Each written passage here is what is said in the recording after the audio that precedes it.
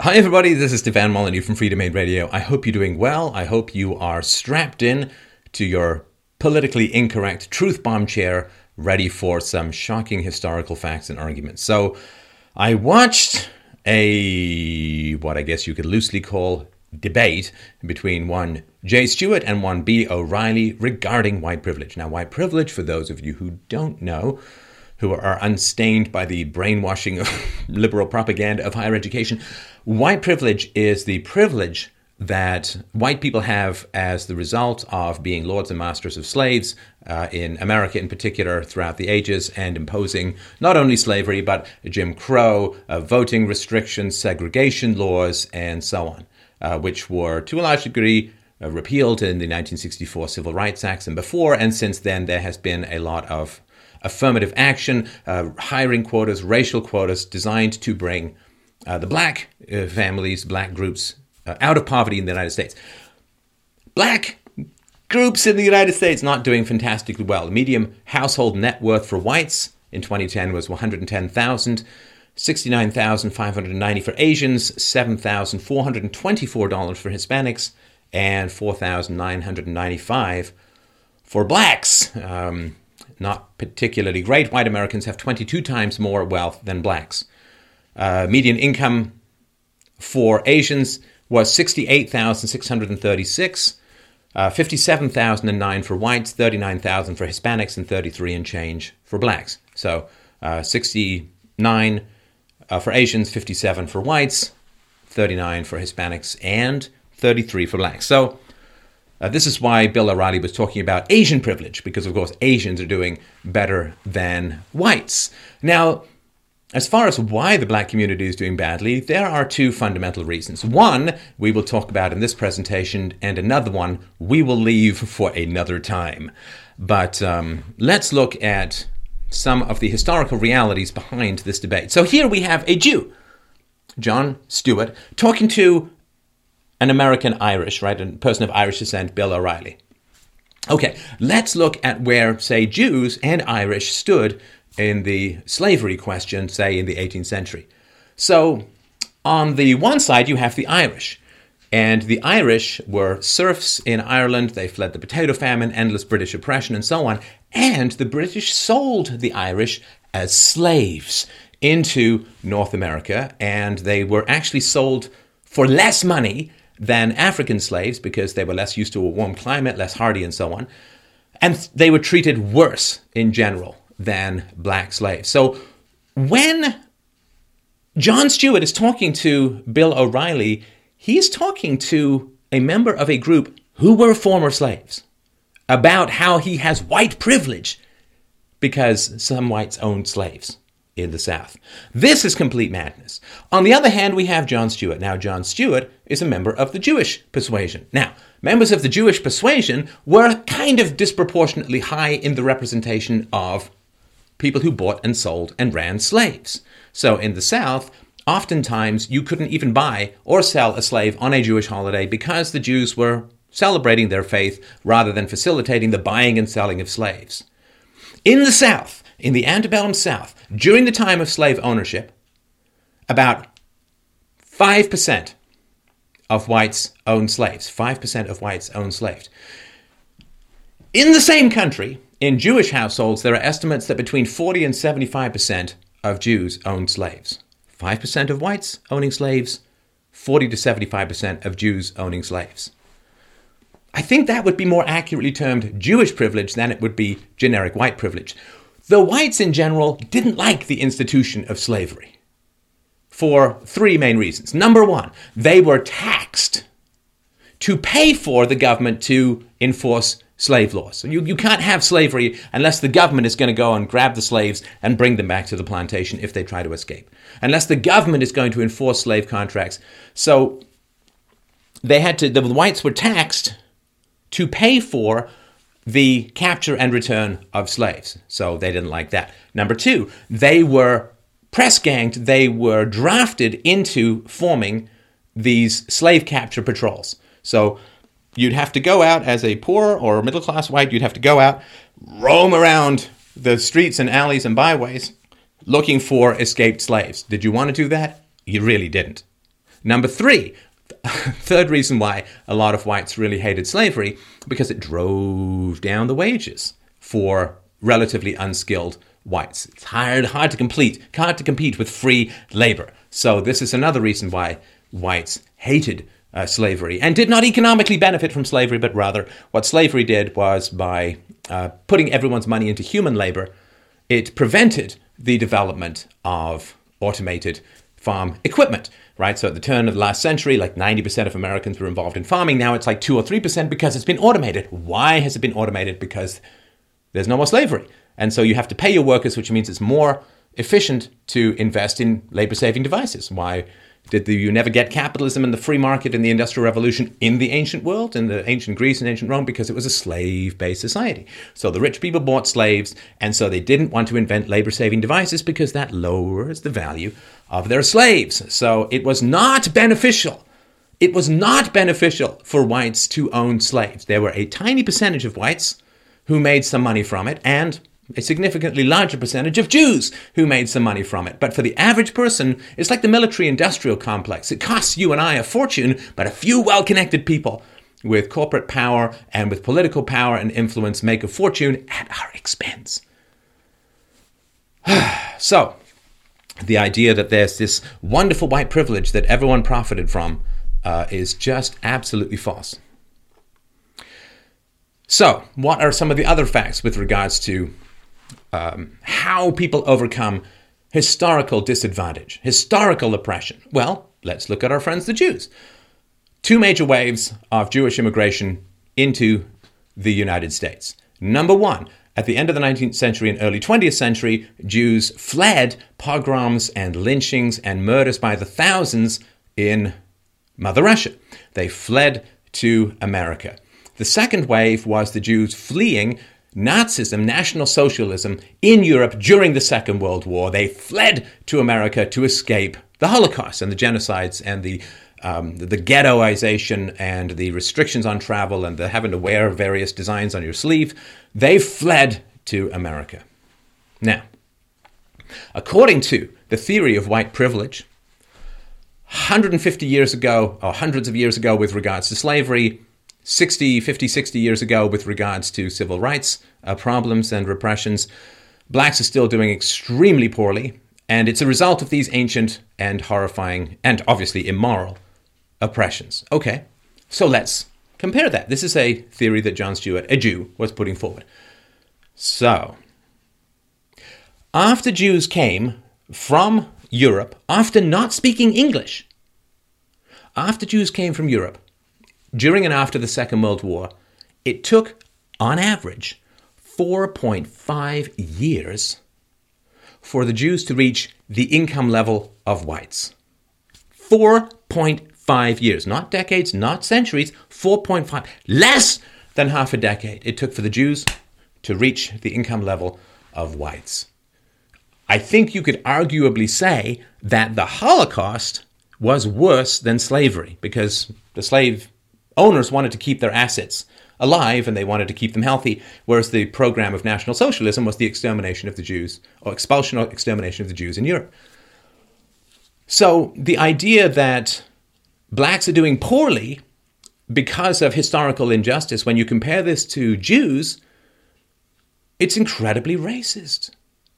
Because it's saying, well, we Jews, we can recover and match the income of whites, of Christian whites, in less than half a decade. But you see, you poor, childlike, benighted blacks, it's going to take you 50 or 100 or 150 years, and look where you still are. Pat, pat, pat. It's white privilege. You're just oppressed.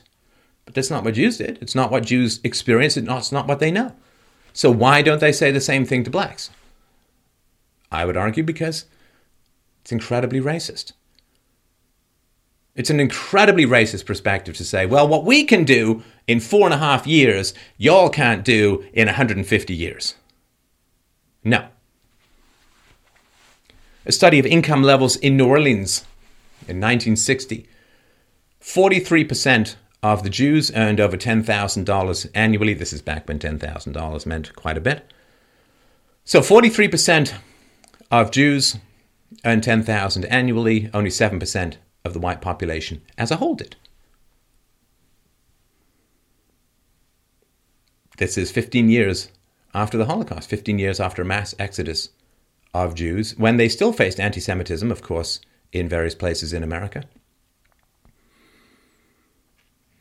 When the Jews talk about white privilege, when anyone talks about white privilege, they're infantilizing blacks. They're saying, well, other groups have been able to do it. Look at the Japanese Americans were interned in concentration camps under Franklin Delano Roosevelt in the Second World War, had all their property, or most of their property, stripped from them.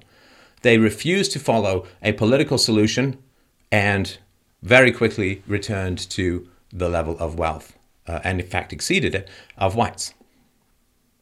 So this argument that historical injustice permanently scars a community for decades or centuries, and that is why they can't do better, is demonstrably false. Unless one is willing to argue that blacks are somehow genetically inferior to Asians or to Jews or to whites.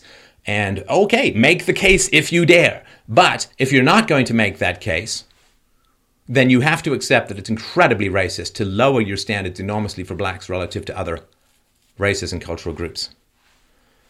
Okay, so that's argument.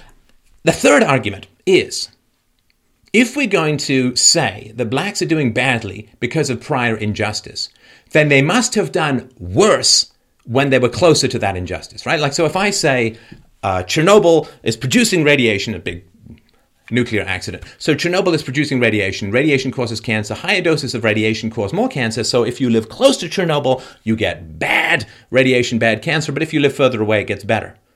Well, then I would do the data, right? Crunch the data and find out if people who live closer to a radiation source get more cancer. If it turns out that people further away from a radiation source get more cancer, my theory is false. My theory is falsified.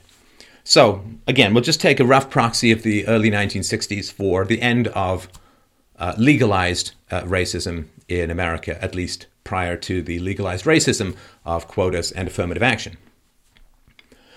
So, a lot has been talked about with regards to the disintegration of the black family, but it's okay because white families and other families are merrily following suit. So, black out-of-wedlock births in 1965 were only 28%. Right? 28% of children were born out of wedlock. 1965, 1 year after the Civil Rights Act, when there had been legitimate and catastrophic oppression of blacks in America.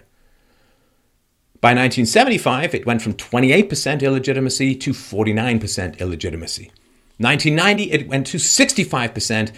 1995, 70%, and it's a little higher than that today.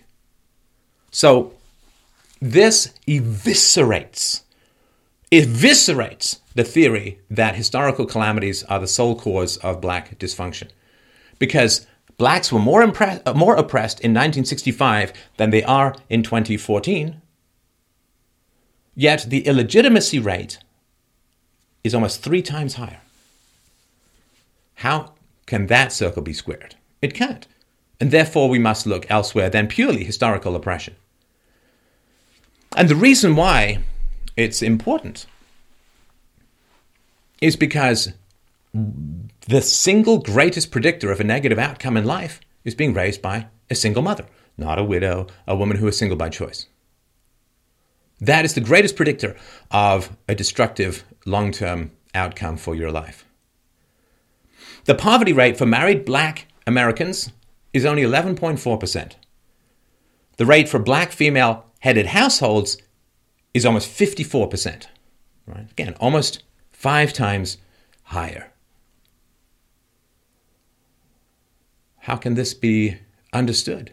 The rise of illegitimacy is the rise of poverty. It's the rise of early pregnancy. It's the rise of drug use. It's the rise of problems with authority. It's the rise of antisocial personality disorders. It's the rise of criminality. These are all the effects of not having a father in the home. So the growth of illegitimacy in the black communities cannot be ascribed to slavery or racism. There are incredible stories of black men so devoted to their family under slavery that they would escape and wander the entire state or more than one state, desperately trying to find their own families. Blacks were more oppressed in 1965 and had about a third of the illegitimacy rate. So that is not the answer. And it's not just blacks. Out-of-wedlock births were 7% when the war on poverty began. In the 60s, it's almost 40% today. In fact, I think on the East Coast in New York, for women under 30, the illegitimacy rate is more than 50%. It's completely catastrophic. For college-aged women, it's 5%. Now, if poor women who gave birth outside of marriage were married to the fathers of their children, 2/3 of the poor women and the poor families would be immediately lifted out of poverty. Roughly 80% of all long-term poverty occurs in single-parent homes. So blacks in the post-war period, incomes were rising, professional accreditation was rising, education levels were rising, and then, bam! What fell on the emerging black experience was the welfare state, which was instituted by a party on the left, the party of the Democrats, which, the KKK was an offshoot of the Democrats. They have a strong history of racism, and I think that the war on poverty is an incredibly racist endeavor. It was supposed to help people no longer be poor. It was specifically targeted at blacks, and it's destroyed the black family almost entirely. And you can read more about this in Charles Murray's Losing Ground. And so it's created a near permanent underclass of blacks. And the reason for that is not because blacks are any more prone to welfare than anything else. It's simply because when you are poor, welfare is proportionately more advantageous to you. So if you're in a neighborhood where everyone makes 10 or 15, the households, and they make $10,000 or $15,000, and welfare plus benefits gives you $20,000, good. So you go on welfare and you're doing better. If you're in a neighborhood where people make $50,000 or $60,000 or $70,000, then the 20 grand of welfare looks pretty bad. So those who have more money are less tempted by welfare. Those who have less money are more tempted by welfare. And blacks, for horrible, historical, tragic, and immoral reasons, had less money when the welfare state came in. So the culture of dependency gets set in stone to some degree, to a large degree, I would argue. Also, John Stewart said, well, the blacks aren't here by choice. Blacks aren't here by choice. And he didn't really get a chance to finish the point. But so what? So what? How many people went to the New World because they just thought it was great? They had a great life at home. It was wonderful in Ireland during the potato famine, fantastic over there in Eastern Europe during religious wars and pogroms, absolutely charming.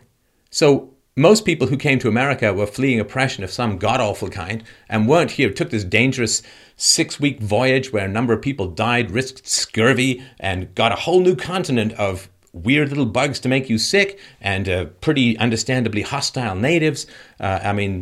Language barriers, you went over young, often without family contacts. Who came to America by choice? And if not being an entire continent by choice means that you're forever dysfunctional, how do you explain the relative wealth of Australia, where significant portions of the population were unjustly arrested, imprisoned, and transported over in slave ships to colonize Australia? And is it really fair to compare blacks only to, say, whites or Asians or even Hispanics? The important thing also is to compare them to other blacks. So as the black commentator Larry Elder has pointed out, if Black America were a country, it would be the 15th largest economy in the world. They've got, over $800 or $900 billion worth of spending power. Collectively, Black Americans are the richest blacks in the entire world. The richest blacks in the entire world. Do you know what's not in any of those top 15 countries, the 15th of which would be black spending in America? What's not in any of those 15 countries are any other countries run by blacks. So it's kind of hard to make the case. All you have to do is do a thought experiment, right? Forget the Ebola stuff for the moment, but let's just say Liberia and America offered all the blacks citizenship. Which way do you think the airplanes would be flying? Full airplanes would be flying. I think it's pretty clear to understand. There is something that hugely troubles me about this this charge of white privilege. And again, it's one of this soft bigotry of low expectations of the black community. which I think is horrible and racist and terrifying and terrible and destructive. So let me sort of explain what I mean. For blacks, the effects of slavery and the effects of Jim Crow and the effects of segregation laws and other disenfranchising laws, the effects of that are so long-lasting that they last decades or centuries after the end of these institutions. And we must give sympathy and leniency, perhaps even restitution, to blacks because they can't move past it, they can't get past it because blah, blah, blah, right? Okay, let's say that's true.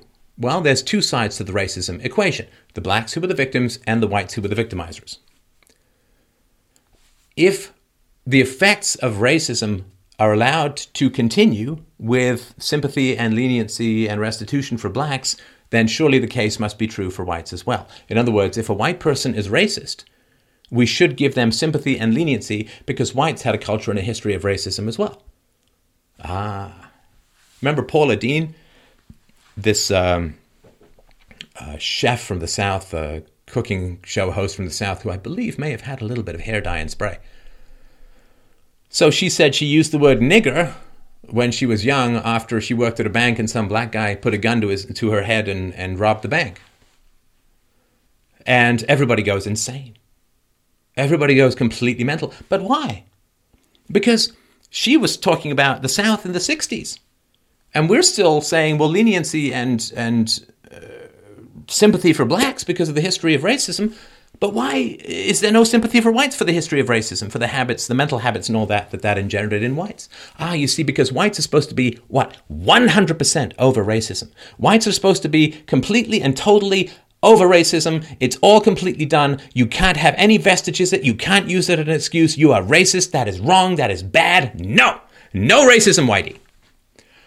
Okay, so then the whites are supposed to have a clean break with the past and not be racist, have no effects of racism, no effects of owning slaves, no effects of any of that. But then why are the standards so much lowered for blacks? If whites are supposed to be completely over the legacy of racism, why is a break given to blacks? This is, again, soft bigotry of lower expectations. Absolutely wrong. Absolutely wrong. The basic reality is that slavery around the world was a terrible human tragedy, and it had gone on for tens and probably hundreds of thousands of years. It was kind of the go-to position whenever you conquered anyone. You raped the women, and you took the men as slaves, and you probably killed the kids. It's what the Native Americans did when they had wars with each other. They took the vanquished enemy warriors as slaves and sometimes sold them to whites and blacks. The very first slave owner in America was a black guy. The blacks participated in the slavery in Africa. Whites couldn't go into the interior of Africa. They got eaten alive by bugs, and the average life expectancy was about 11 months. So the blacks captured the slaves. They sold them to the whites and to a significant proportion to the Jews. And then the Jews and the whites shipped the blacks over. The blacks also went east, and whites went east into the Muslim slave trade, where they were treated even more brutally than the transatlantic slave trade. It was a terrible human tragedy. It had been practiced worldwide by just about everyone and their daughter and their dog and probably the fish in their bowls as well. And the reality was, it was not the Japanese who ended slavery. It was not the Inuit who ended slavery. It was not the Indians. It was not those little guys in the Amazon with the blow darts. It was white, Western, Christian Europeans who, through a moral crusade, through the spending of blood and treasure, bribed and fought and bit and bought the end of slavery throughout the world.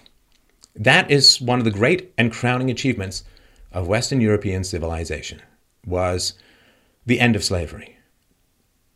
And like life and in history, what good deed doesn't go unpunished? So the only culture that fought to end slavery worldwide in the greatest moral crusade in the history of the planet to date is really the only group that now gets blamed for slavery. This is ridiculous. It's embarrassing. It's stupid. And it shows a catastrophic ignorance of history. And you can read this. Thomas Sowell has wonderful works on the end of slavery. He's a black economist, a fantastic guy to read. It's ridiculous that that we continue to parade these lower expectations for blacks and think that somehow we're not being racist.